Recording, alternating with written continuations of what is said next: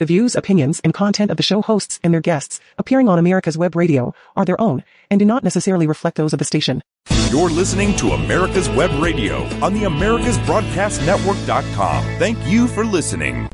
Good morning, everybody. Welcome to another episode of the Doctor's Lounge. You're listening to Dr. Scott Barbour on America's Web Radio, and today we're going to talk about the fact that it's no longer a question. The whole purpose of this show has been to point out the virtues of free market healthcare and to point out the flaws in government-run socialized medicine, which is more and more the direction that we seem to be going. And it dawned on me over the past couple of weeks that it's not even a question anymore. It's not if free market healthcare delivers better healthcare. It delivers healthcare. Socialized medicine does not deliver healthcare, and I'm going to point out how and exactly what I'm talking about. I've had difficulties with my low back my entire life. I threw my back out for the first time when I was in the 7th grade, and at the time, when I was younger, playing sports, football and soccer and things like that, I'd throw my back out every now and then. And when I did, I was really debilitated for about 3 days, but my body would recover and I'd be able to go back to doing things. Some of the things where I noticed it the most, I remember a friend of mine invited me to go to an ROTC training on a weekend, and I did it as a favor to him. And I remember even at this young age, I can't remember, I was in 8th grade or 9th grade or something like that, my ability to be able to stand at attention, I couldn't do it. I would have this pain in my back that made it really uncomfortable. And so if I had to stand there for any period of time, it was really uncomfortable and I couldn't do it. But I played soccer and football and other sports and, did all of the things that young people do, especially in Hawaii, surfing and all kinds of stuff. I was very active, but I did have this issue with my low back. Now, as I got older, the problems got worse. A lot of people with back issues will experience this. I remember when I was 17 or 18, I went to go try out for the U.S. national team in soccer. I was one of 3 kids that got sent from the state of Hawaii to go compete to be on this, I want to say it was the under-20 national team in soccer. And I remember right when I got to Las Vegas, I threw my back out, and so I had to go through that entire camp with this back that was not functioning. So it was very tight and painful, and I was not even close to my best. Now, I would love to be able to blame not making the team on my back, but I would not have made it anyway. But it always bothered me that I wasn't able to give my full-throated best effort because my back was out. Now, again, time goes on. I, throw my back out periodically. I started to get used to it. I knew what to expect. I could feel it coming on, and I'd feel that muscle spasm, and then it would just go. And once it went, that was it. I knew the next 3 days I was just going to have to take it easy, and it would eventually go away, and I'd get back to my normal self. Well, eventually, you fast forward, I get into medical school. We start learning about backs, and I paid extra attention to it because I was a back pain sufferer. And one of the things they taught us was kids don't really suffer from back issues. And I just remember thinking, I don't think that is accurate, because I was a kid and I was suffering from issues related to back pain. And as I reflect on it, some of the things I think about are the way our healthcare system works, in that the whole structure of how we foster inquisitive minds and how we enable doctors and medical professionals to think about problems and solve problems affects how good we are at doing these things. And I think one of the reasons that there's this kind of underlying notion that, kids don't suffer from back issues. And again, this is my recollection from when I was in medical school 30 years ago. Things may have changed. And also, in full disclosure, it may be just that's what I'm hearing. Maybe what they were saying is that it's very rare, but it typically doesn't happen. But I just remember hearing in my head that it doesn't happen. And the reality is it does. And I think one of the reasons that we don't really pursue it is it's uncommon. So kids don't commonly suffer from debilitating back issues. I think at the time it was difficult to see them. The imaging with MRI and things like that back in the day were not as good as they are today. And so it's harder to see small problems in the discs. And I think there's not really anything you could do about it. If you can't identify exactly where the problem is in the back and you can't see that the problem's in the back, what are you going to do? I mean, you can't operate, you can't even inject. All you can do is oral medications, which is what they would do at the time. But it still illustrates my point that the way our system of healthcare is set up incentivizes people to think certain ways, and it affects the quality of the care that we get and whether or not we get care at all. And I'm just going to give you a clear example. So I've had my neck fused twice. I have a 3-level fusion in my neck, and I had my first fusion at the age of 35 when I was a resident, and fortunately for me, I happened to do my residency at the University of Miami, where one of the world's greatest spine surgeons happens to work. And so I was fortunate to have both of my spine surgeries done by Dr. Eismont, who's widely recognized as one of the best, if not the best, spine surgeons on the planet. And he was also the chairman of my residency department. Well, I've had a bad spine from top to bottom, not just my neck, but my back. And over time, my back got worse and worse and worse. And when I hit about 50, my back was so bad that I couldn't even run because I'd get out there, the pounding, I couldn't take it. And so I started to do things like elliptical for cardio exercise.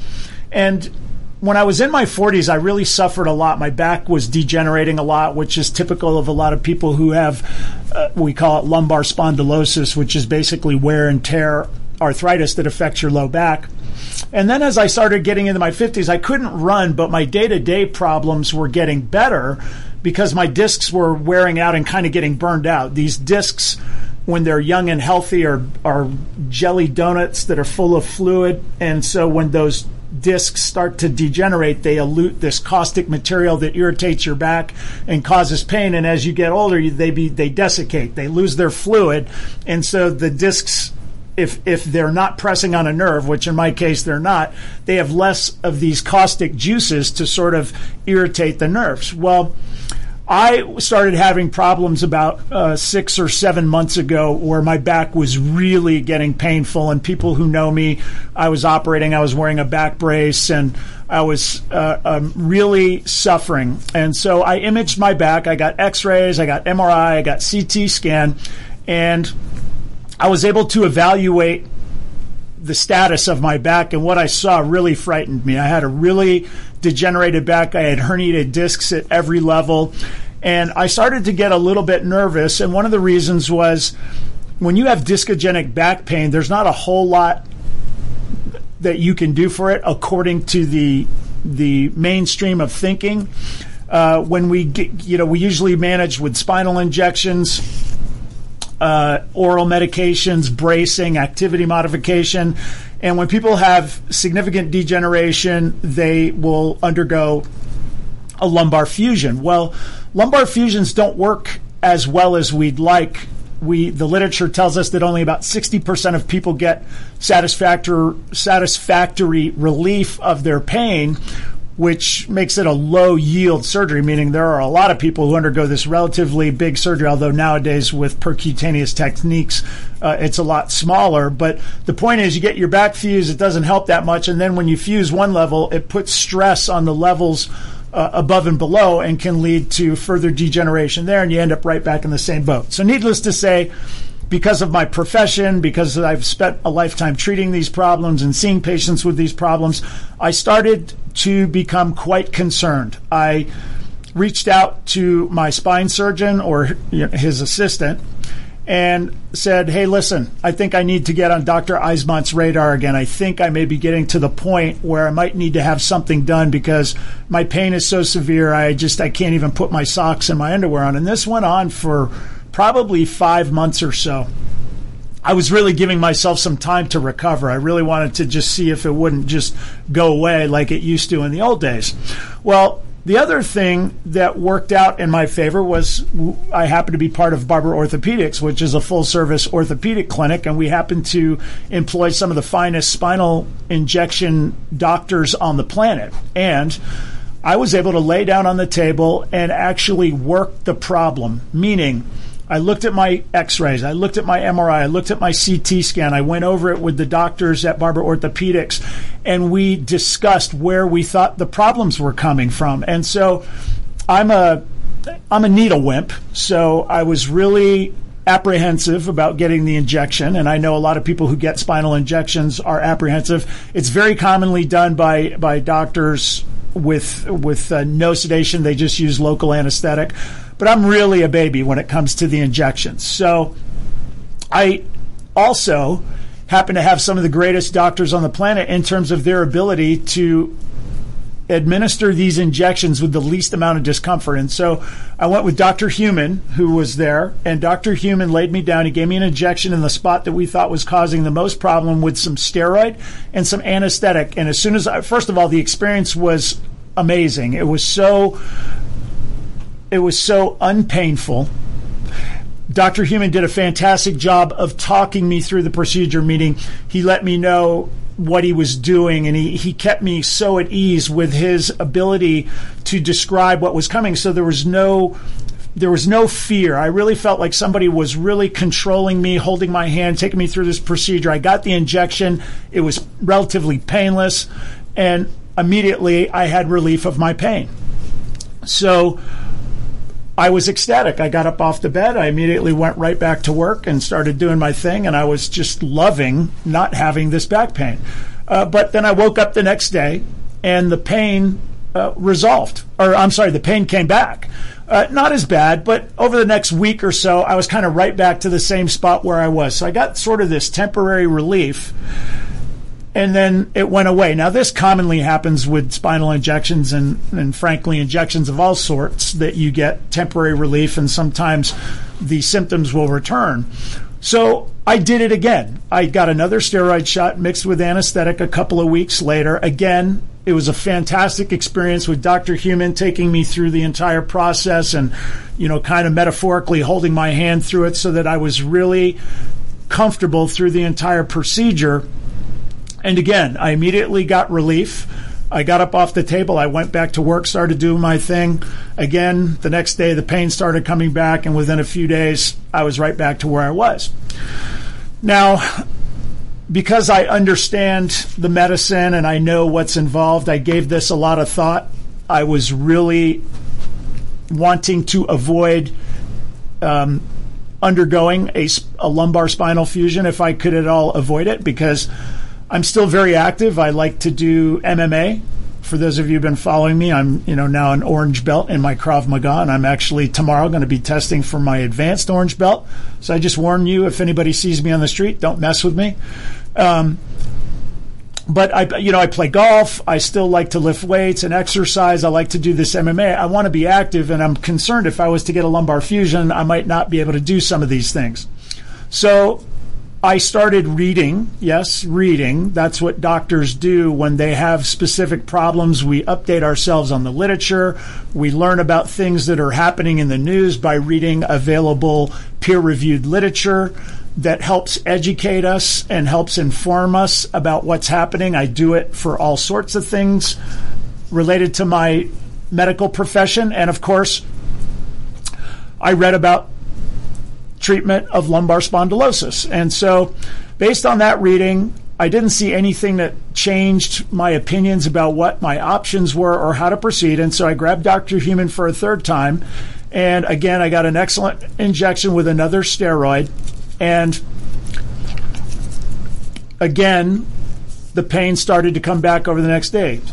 So I'm starting to see a pattern here. I'm getting an injection. I'm getting relief for a day or two. The pain starts to come back, and within a week, I'm kind of right back to where I started. And this is not totally unexpected. I've seen this with other patients, and I'm thinking to myself, what can I do here? Well, we happen to know that there's another option called platelet-rich plasma, which I've been using for more than 10 years. It's a very effective method of treatment for ligament, tendon, joint injuries and diseases. It can really help with pain. There's a lot of literature out there to support its efficacy and sort of describe the mechanisms that we think are going on. The first time I ever heard about PRP, Kobe Bryant, the famous Lakers basketball player, went to Italy because at the time for an injection, I believe it was in his knee, because it wasn't really offered in the United States at the time. But nowadays, PRP is utilized by every major institution: the Mayo Clinic, the Cleveland Clinic, Johns Hopkins, Emory. It's a mainstay of treatment. Now, PRP is not typically covered by your standard health insurances, your Blue Cross Blue Shield, your Aetnas, your Uniteds. They typically don't cover the cost of doing PRP, and so it disincentivizes doctors from using PRP. But I've been using it for so long that I have seen with my own eyes and my own experience that PRP is amazing. And in fact, I feel like and this is what we call anecdotal practice of medicine, I feel like when I give those injections that they're actually superior to steroid. Now, I still feel that steroid has a role and is a great medicine for certain types of injuries, and you need to check with your doctor in deciding it. But I know that PRP has some benefits as well. And so I'm going to kind of weave this into the whole free market medicine versus socialized government-run healthcare in a minute. But stay with me. So I'm back to working on my back now. I've had several injections. I eventually got 8 steroid injections. And every one of those 8 injections had pretty much the same effect, meaning I got about a day of relief, and then the pain started coming back, and within a few days to a week, I was right back to where I started. And I wanted to do this multiple times because I wanted to convince myself that steroid injections were not going to solve my problem long term. The other thing I did was I had, as I said, I looked on my CT scan and my MRI. I had disc issues at every level. So you got 5 lumbar vertebrae. So I have 5 discs down there, and every one of them is herniated and causing problems. And when Dr. Heumann and I went through my MRI, we both agreed that it was the L2, L3 disc on the left side that was causing my major problem based on my physical exam. And so that was the area that we kept hitting when he was giving me my spinal injections. Now, I wanted to go and give an injection at every single level on my back. And this is not something that would typically be done by your orthopedic surgeon. If you have your, Blue Cross Blue Shield or your Aetna, I don't want to pick on any particular, it doesn't matter what your health insurance is, but if you have your health insurance, you go see your doctor, you're never going to get an approval to inject every level. But there is some utility in that. And so I had that ability. So I actually took advantage of my surgery center. I went there. They twilighted me, meaning they gave me just enough anesthesia to make me fall asleep. And then Dr. Heumann was able to inject every level of my back. And when I woke up, I had complete relief of my symptoms. We used steroid for the entire thing. And what we found was the next day, the pain started coming back. And within a few days to a week, all of my pain was right back to where I was, debilitating. I was miserable. Now, the importance of this was I was working the problem, meaning I had all of these issues in my low back, and I'm trying to figure out what exactly is causing my problem and what are my options to solve it. And I personally, because it's my back, I wanted to do the least invasive thing. And so what I realized was there was really no difference between getting the one injection at that left-sided L2-3 disc versus my entire back. So I kind of eliminated all the other areas as being a significant contributor to my back pain, and we really narrowed it down to it was that L2-3 disc on the left side in particular. And so my next injection, I elected to go with anesthetic and platelet-rich plasma, which is what I did. And Dr. Heumann did another amazing job. He metaphorically held my hand through the entire process. The injection was absolutely painless and stress-free, and the PRP was mixed with anesthetic, so I immediately had relief of my pain. And the next day I had no pain. And the day after that I had no pain. And I started to realize that the weeks bled into months and my pain was resolved, and I was blown away. I could not believe how great my back was doing using platelet-rich plasma. And the amazing thing about it is you don't really hear a lot about using platelet-rich plasma in injections of this sort. And it got me to thinking, why is that? And so there are a lot of lessons to learn here about the differences between free market medicine and socialized medicine.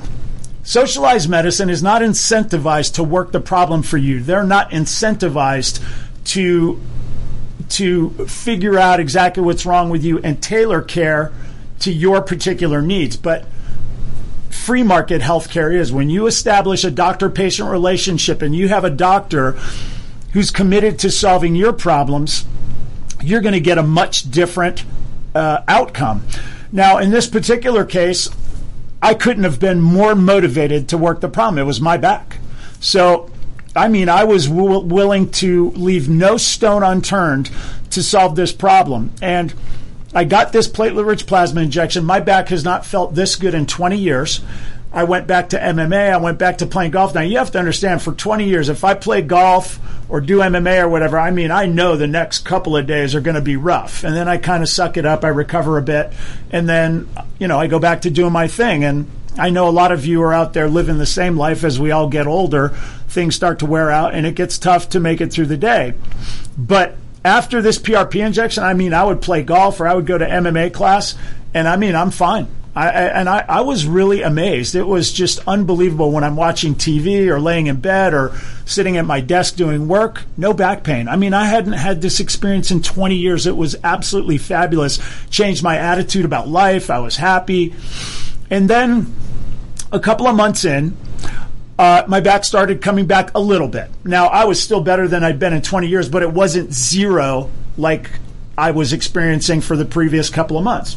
So it wasn't bad. It was really minor. But when the pain got to the point where I was like, you know what? Let me go to Dr. Human and get another PRP injection, which I did, and now I'm back to zero pain again. Now, there's some lessons here. Number one, the way Dr. Human gives those injections is a reflection of free market healthcare. Now, Dr. Human's part of Barbour Orthopedics, and he knows that we have a free market practice where our goal is to serve our patients, and we don't really tailor things to the to how insurance companies want us to do it. We do it based on our understanding of medicine. Of course, I know for the people out there watching, we follow every rule and regulation. We don't violate medical rules and regulations or laws or anything out there, but we use our understanding of medicine to practice medicine and to do things that are in the patient's best interest within the law. I know it's important that I put that out there. And customer service is one of those things that comes about in a free market healthcare system and not in a government-run socialized medicine system. And that is not to say that you're not going to find a good doctor or a good nurse here and there in a socialized setting. It's just going to be much, much, much less common.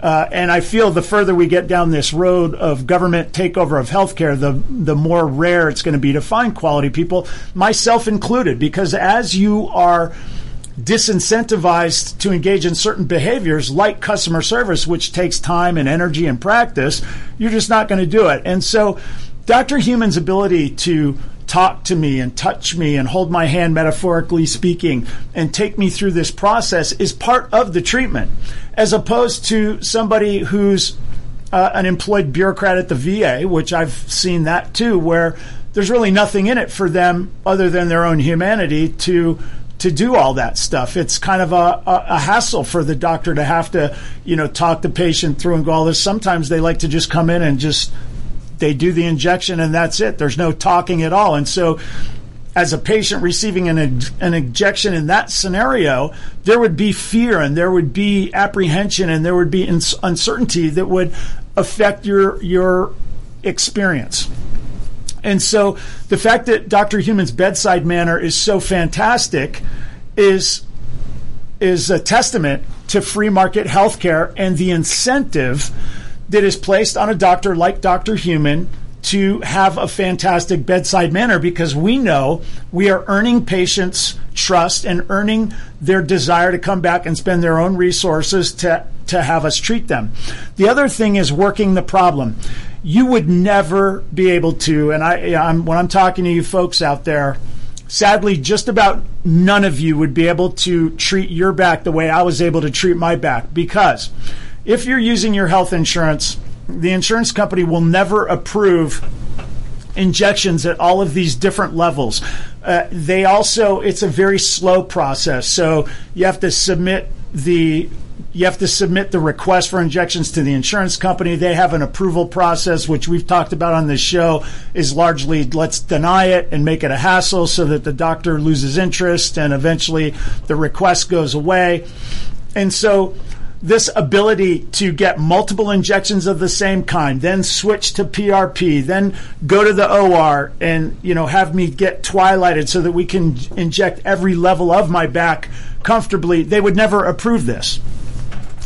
But in a free market healthcare system, they would. And I know that for a fact because my practice is free market healthcare, and I am trying to figure out ways to get my patients injected in the same manner that I got injected.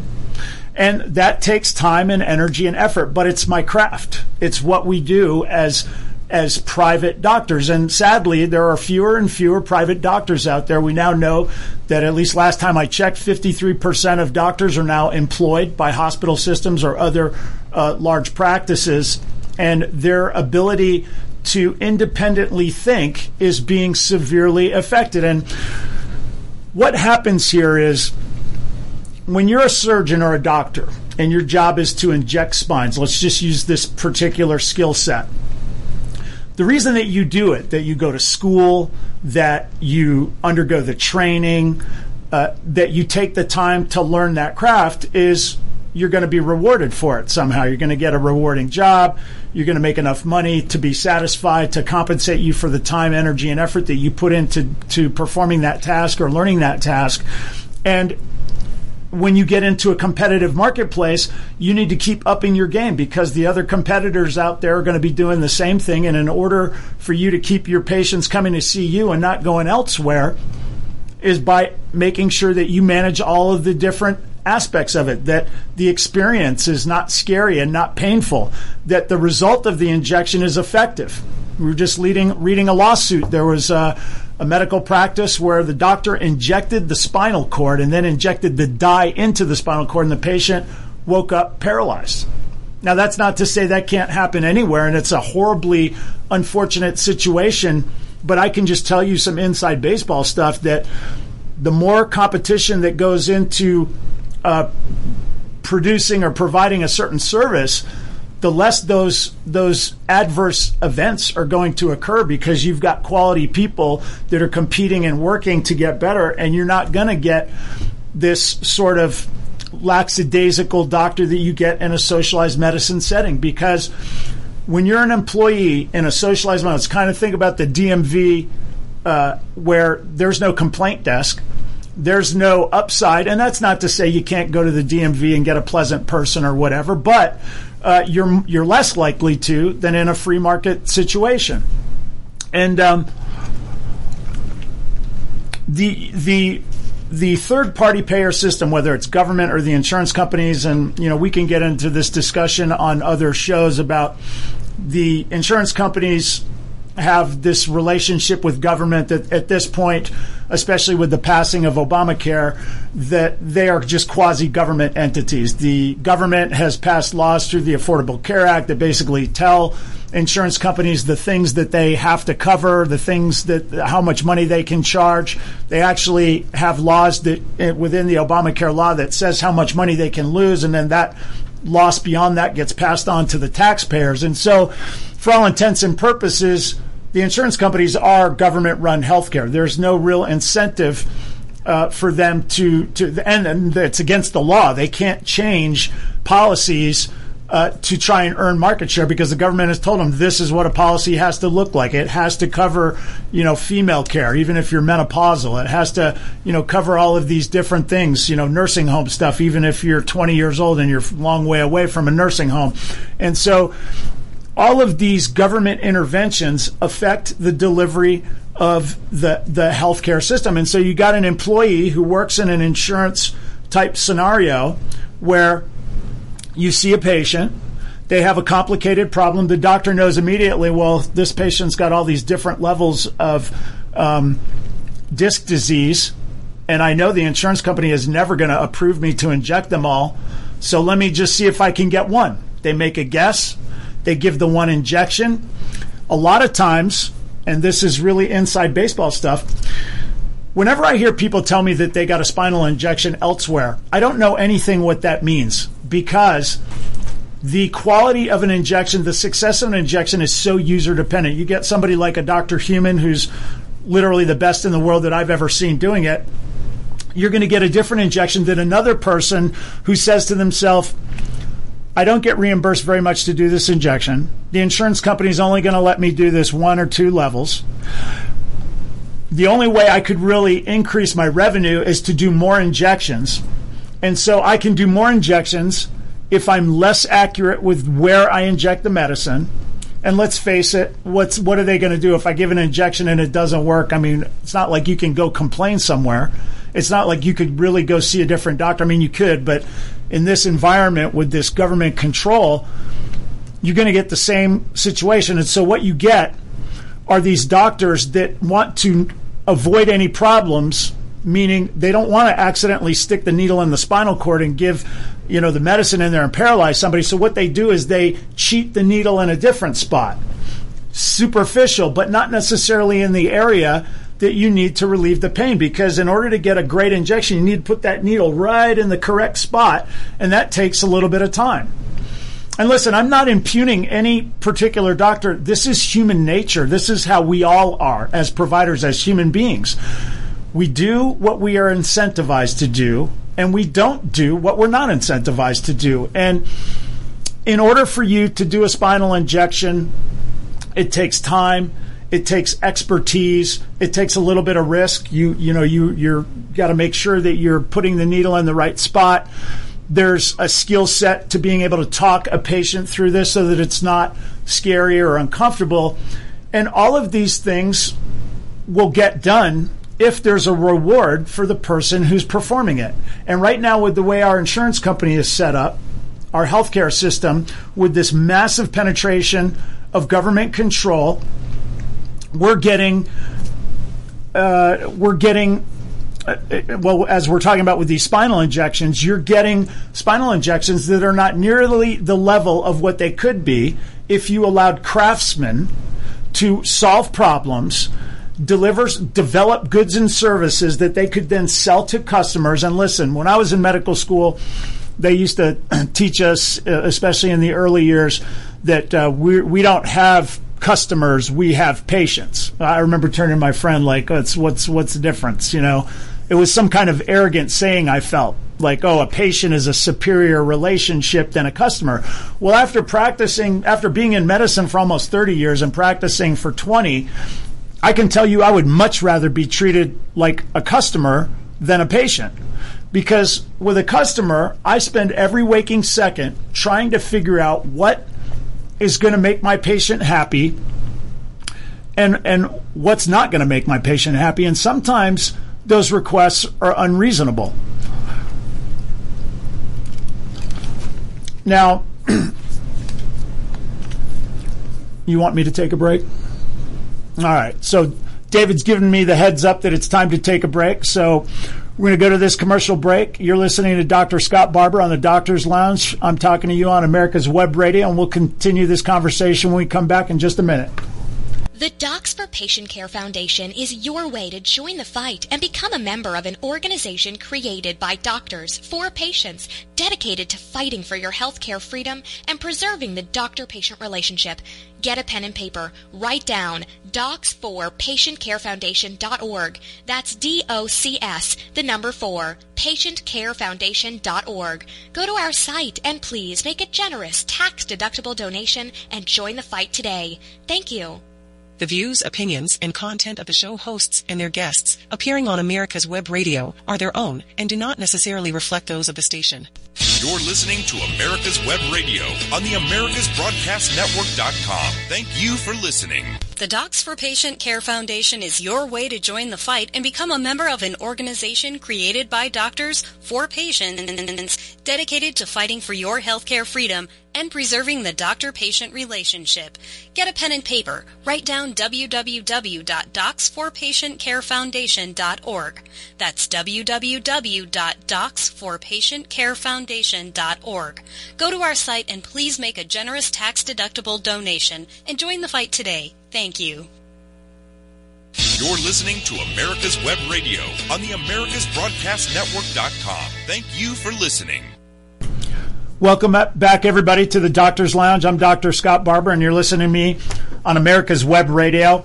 And today we're discussing the fact that it's no longer a question. Free market healthcare is what delivers you quality healthcare, and socialized medicine denies you care. You don't get care through socialized medicine. And I had this epiphany hit me over the last several months because my back was going out because I have significant disc disease at all the levels in my low back. And it really dawned on me as I was working my own problem on my back at my clinic, getting the best doctors in the world to inject me, going over my MRI CT scans, and working the problem by administering treatment methods that work and not simply treatment methods that are approved by the insurance companies. And people, I really think about, I'm always trying to use my frame of reference from the inside baseball. I'm in the belly of the beast in terms of I've been in medicine for a long time. I've seen the academic side. I've seen the free market side. I've seen the socialized medicine side at the VA. And I have a perspective that I'm trying to share with you. And spinal injections are really one of the things that I always think about as being an excellent example of how socialized medicine destroys care and how free market medicine makes care effective. And if you have arthritis in your neck or your back and you're going to see a doctor who specializes in spinal injections, there are a lot of great ones out there, but a lot of them are great and they're handicapped because the insurance companies are so slow to approve injections and so limiting on what they'll allow the doctor to inject that it prevents the doctor from really being able to do all of the things that he or she needs to do in order to come to an accurate diagnosis and then come up with an appropriate treatment plan. The spinal column is very complicated.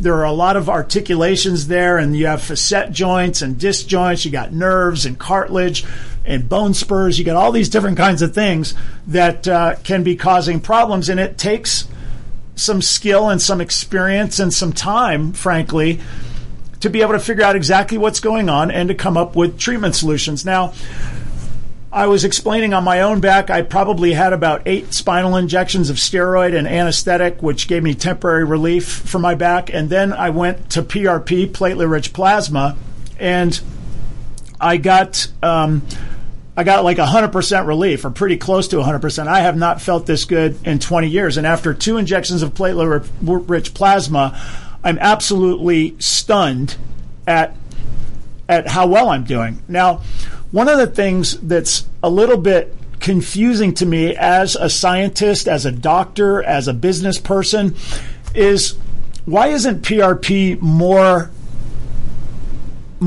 out there? Why are insurance companies not improving PRP? I mean, it's super safe.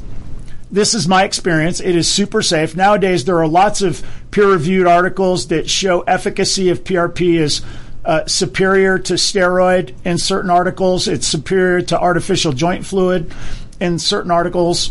There's a lot of evidence to suggest and to demonstrate that PRP is safe and effective. And that is consistent with my own experience over the last 10, 15 years using platelet-rich plasma. And I have numerous anecdotal stories of professional athletes, patients who've had problems that have been, they were unable to solve these problems by any other method, whether it be steroid injections or surgery or physical therapy. None of these things solved the problem, but we gave PRP and it resolved it. And again, anecdotal stories is not science, but anecdotal stories are part of the understanding of how things are done in medicine. And, I'm always talking about and preaching on this show that as we've gotten more and more government penetration in healthcare, they try to develop this concept of it's not FDA approved. We hear that a lot these days. It's not FDA approved. Well, you have to understand what FDA approval means. I mean, FDA approval is expensive, and it takes a lot to get something FDA approved. And for example, these big companies will get artificial joint fluids, for example, Hyalgan and these others, artificial joint fluids that we will inject in patients with mild osteoarthritis or mild degeneration of a joint.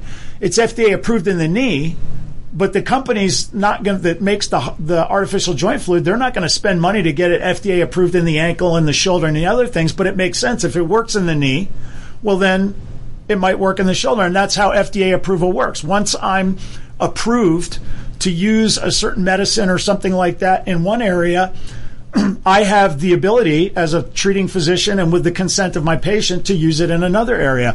Well, platelet-rich plasma is one of those things that's highly effective, and I'm often wondering why isn't it more? Why it's so effective is kind of the point that I'm making. It's so effective and so safe.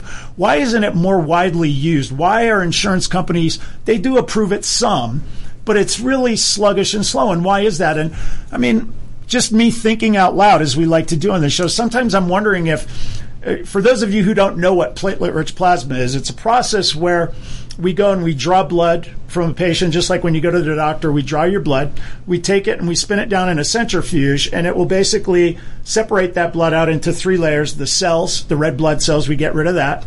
The top layer is what we call platelet-poor plasma that is not got a lot of platelets in it, and then the middle stuff is what we call platelet-rich plasma. So we sterilely separate out the platelet-rich plasma, and that serum we inject into areas of injury or disease, like chronic tendon injuries or chronic ligament injuries or minor joint degenerations or pains and things like that. And there are a lot of other areas where we do this, but you'll inject it and patients will get amazing symptom relief. And I remember when we first started working as a scientific community with platelet-rich plasma, kind of the concept is, and I want to be careful here, people will talk about stem cells. Stem cells are cells that are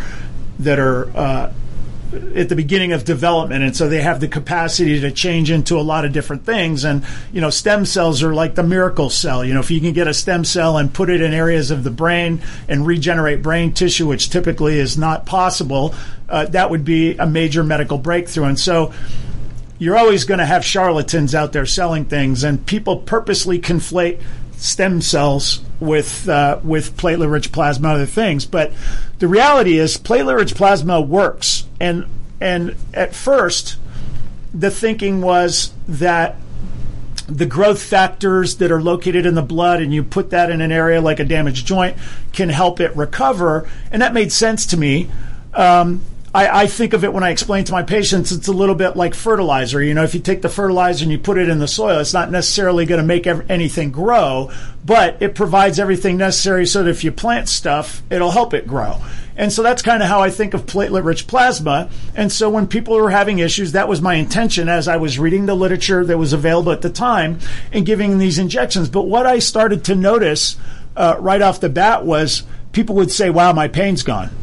And I'd think to myself, that's not really why I'm giving the injection. Like, it must just be placebo, meaning you think I'm doing something, and so your mind is telling you that your pain's gone, which, placebo can be a very powerful tool in medicine, and doctors are trained to use it and should use it, and I do as well too. But over time, it started happening so often and so manifestly effective that I realized something is going on with this platelet-rich plasma that is really affecting people's pain threshold. It's really curing pain, and now I've experienced it myself personally. We have literature now that there are these things called lysosomes in the plasma. I think of lysosomes like little Pac-Men that go in and gobble up the molecules that cause pain, and that seems to be one of the things that's happening there. I use platelet-rich plasma in my post-operative cases to inject in the field. There are a lot of what we call vitamin K dependent clotting factors that it seems to me that by injecting that plasma, it helps with post-operative pain, and it also sort of prevents bleeding and bruising because those clotting factors are sort of sealing off the operative field. And so my experience over the years have kind of guided how I use this platelet-rich plasma, and have really opened my eyes to the fact that it is a really effective treatment. I've actually gotten to the point now where I feel like platelet-rich plasma is my number one go-to when I'm injecting in joints. And the reason is, or tendons, and the reason is steroid is highly effective, but people get a thing called a steroid flare from time to time, which is an injection site reaction where for a day or two they'll actually have more pain than they had before they got the injection. And it's important to counsel your patients when they get a steroid injection that they may experience a flare so that when it happens, they don't freak out. And it's not common, but it does happen from time to time. I have not had so much as an injection site reaction using 10 or 15 years of using PRP. And so it truly is safe. It's highly effective. And the thing that always gets to me is, why is it not more of a focus of research and development? And one of the things that pops into my head is platelet-rich plasma is your blood. It's not some medication that we can sell to you for, or a pharmaceutical company can sell to you for high dollar costs and make a ton of money. About the only thing you can do is sell the instruments necessary to harvest the platelet-rich plasma, and I've been doing this now for so long that we can do that relatively cheaply. And so it just enters my mind. I've got this medical technique that seems to be incredibly safe and effective in my own practice, and I just would think, and this is just me speculating, I just would think it would be further down the field of research and development and utilization in the general public based on its safety and efficacy. But that conversation is for another day. But what we're trying to focus on here is how, when you have a doctor-patient relationship and you have a doctor who's actually committed to you as a patient and focused on solving your problems, you're going to get a very different care than you will if you're being treated by a government bureaucrat, as is sadly happening more and more often. And so I use the experience of my own back, getting these injections in a way, solving the problem, working the problem in a way, and then actually getting myself to a point where I haven't been this happy in 20 years. And it dawned on me, most of you folks couldn't get this treatment. You wouldn't have the ability to go find a doctor who would be able to work through your insurance and get approval for these different injections over the time period that I did.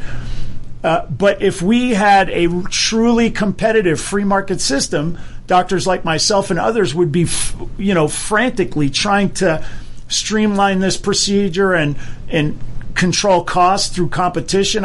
People always ask me, what would you charge for a certain procedure? And my answer is always as much as I could get. When you talk about a free market, the only thing that keeps costs down is competition. Free market competition is the only thing that controls price. And to the extent that you think that you're having price control by the government, they're not. They're simply changing who pays. But somebody always pays. And when it's a government bureaucracy, you're always paying a premium for crappy stuff. And listen, we've talked about this on the show a number of times, and it really is important to understand the four different ways. The great Milton Friedman, economist, talked about the four ways to spend money. You can spend other people's money on other people. That's what the government does. It's the worst form of spending. The government is spending other people's money on other people. They couldn't care about quality and they don't care about costs. It's not their money, and the good or service that they're getting, it's not for them. You can spend other people's money on yourself. The quality matters because you're buying it for yourself. The cost doesn't matter. It's other people's money. You can spend your money on somebody else. Cost matters. It's your money, but you don't really care too much about the quality because you're giving it to somebody else. And then the most effective way to spend money is your money on yourself. Cost matter and quality matter. And that's why free market competition gives you the most choices with the greatest quality at the lowest price.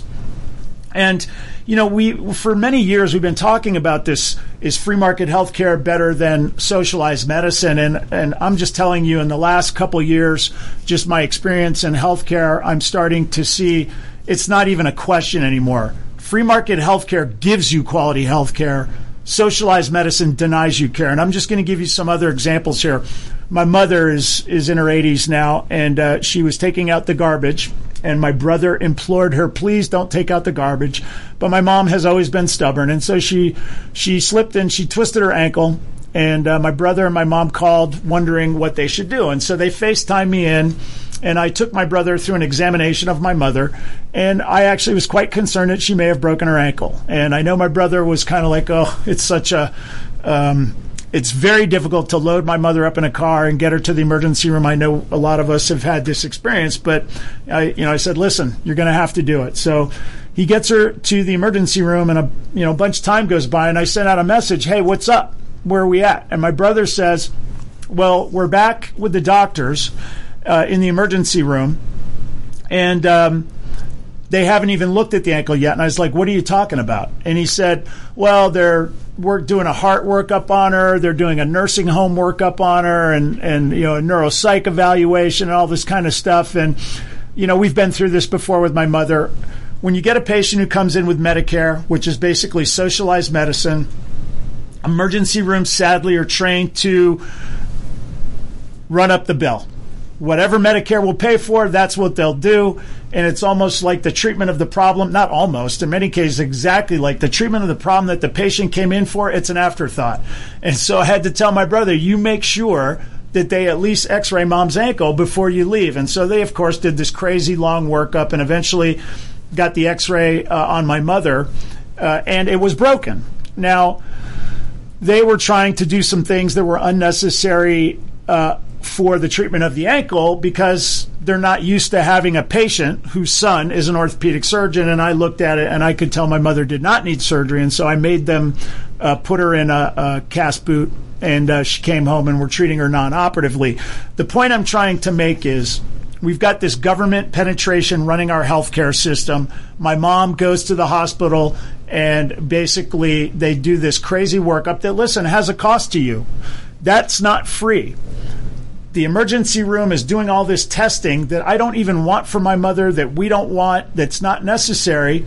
And they're just basically running up the bill, the useless bill. And that bill is being transported onto the American taxpayer because we are being taxed to pay for Medicare and Medicaid. And because it's other people spending other people's money on other people, nobody cares about the cost. It's just wasteful. But when you need something for yourself, the government will decide, no, we're not going to inject those, or we're not going to pay for those. So there are areas to spend money on, and then there are areas not to spend money on. And one of the analogies I like to use, I remember when I used to go to summer soccer camp, and I used to like it when I was a kid. I was 10 or 11. I'd go with my friends, and we'd stay there for 6 weeks over the summer in a soccer camp, and we would go to the cafeteria. Now, the cafeteria food at soccer summer camp back in the 70s was not spectacular, but to us it was free. And meaning my dad paid, whatever it cost to go to the soccer camp, but I wasn't paying. So we would get our tray, and as we would go down the line, we would just take a couple of everything, 2 pies, a Jell-O, the meat, a burger, a taco, all this junk, 2 milks, a juice. We go sit down at the table, and I would take a bite of something. Oh, I don't like it. Sip of that. One of those, but I took 3. And you basically left like 99% of the food untouched. And you got up and you left. Now, none of that was high quality stuff, but I wasted 99% of it because it wasn't coming out of my pocket at the point of service. It was being paid for by a government, my dad, at the time, And because of that behavior, it was incredibly wasteful. If you add up all the food that all the kids are wasting over that period of time, that is a major percentage of the resources that the entity has to spend. And that is exactly what is happening with your healthcare. You're getting this cafeteria food where most of your care is not even that great, but you get what you pay for. You get things whether it's paid for or not, whether you need it or not, whether you want it or not. You're getting braces and splints and medicines and neuropsych workups and nursing home evaluations and all of these different things that you would never spend your own money on, but because the government is spending it, you kind of shrug your shoulders and you're like, whatever. We also talked about as the providers get in there and they're incentivized to do less and less, you get a lesser quality of individual going into it. For me, I was 15 years of training to become an orthopedic surgeon, and I can just tell you, frankly, when I was young and thinking about what I wanted to do for the rest of my life, I actually made a calculation like, well, how much money do I want to make? Is it worth me going to medical school, to residency, to fellowship, and practicing for all this time to not make any money during that time because I'm in school, not developing any 401k, and in my case, because I applied to medical school 5 times before getting accepted, I didn't even get to the starting line of working till I was 37 years old. So I had nothing saved. I had to make a calculation. Am I now going to make money enough that makes it worth putting in all that time and effort and the risks and everything associated with being a doctor? And at the time I did it, the answer was yes. But today, you're going to go through all that training to be a government bureaucrat who's being issued edicts, best practices, and hospitals are telling doctors how to practice and what they can and can't say, what they can and can't think about. You have to say the party line. It just doesn't make any sense to me. And so a lot of smart, quality people are deciding to go into things other than medicine. And what does medicine do when it doesn't have quality, capable people to fill a position? Well, they fill that position with somebody who isn't capable. And let me just give you some examples of this. I have a close personal friend who had an 80-plus-year-old father who was admitted to the hospital not too long ago, and sadly they passed because they were 86. But while the patient was in the hospital, we learned a lot about patient care. And nowadays we have a professional staff called hospitalists. And a lot of hospitalists are fantastic. People hear the calling to be doctors, and there are a variety of reasons why certain doctors will want to be a hospitalist because it's shift work, and if you're going to have a family and things like that, it can be better. But having this kind of shift work mentality has really deteriorated the care of patients. Now, in the old days when I first started, if you got admitted to the hospital, your personal doctor, your primary care doctor, your doctor who knows you, in many cases has known you your whole life, would have privileges and come into the hospital, and they would manage your medical issues while you're being dealt with for, appendicitis or a broken bone or whatever it is that you're being admitted into the hospital. Well, over time, we eliminated this practice, and now we have hospitalists who are shift workers. And so when they come in, they don't really know the patient, and their mentality is such that they're just trying to get to the end of the shift. And so what happens is they're putting together and working up a patient, and they're doing it quickly. They're doing it in a way that solves there are these perverse incentives, meaning you have to order a certain amount of tests and do certain things is how you're being evaluated now in the hospital as a doctor. And so they'll basically, did you order a neuropsych test? This patient was of Medicare age, and you could have ordered a neuropsych test whether they wanted it or not. It's almost like they bill whatever it is they can bill. And so what we found was my friend's father, every week they'd have a new shift come on. They started working him up for things like cirrhosis of the liver, which he didn't have, heart disease, which he didn't have, and all of these different things which he didn't have. And it really struck me as, man, we've gotten to the point where the government penetration in healthcare isn't just making our healthcare worse. It's making it totally ineffective. Now, I'm going to stay on this subject for a little bit. I didn't even get to a smidgen of all the examples that I had today, and so we're going to touch on these in the coming weeks. But the thing I really want to leave you guys with is I had a back issue that I solved, and I'm so happy about it. And I did it because it was my back. I was incentivized to solve the problem, and I had access to all the tools that I needed to solve that problem. And that's what you get in a free market healthcare system, and it's what you don't get in a socialized medicine government-run system. All right, everybody, thanks for joining us. We'll see you next time on the Doctor's Lounge. I'm Dr. Scott Barbour, and you're listening to me on America's Web Radio. Have a great week, and I'll see you next time. The views, opinions, and content of the show hosts and their guests appearing on America's Web Radio are their own and do not necessarily reflect those of the station. You're listening to America's Web Radio on the AmericasBroadcastNetwork.com. Thank you for listening.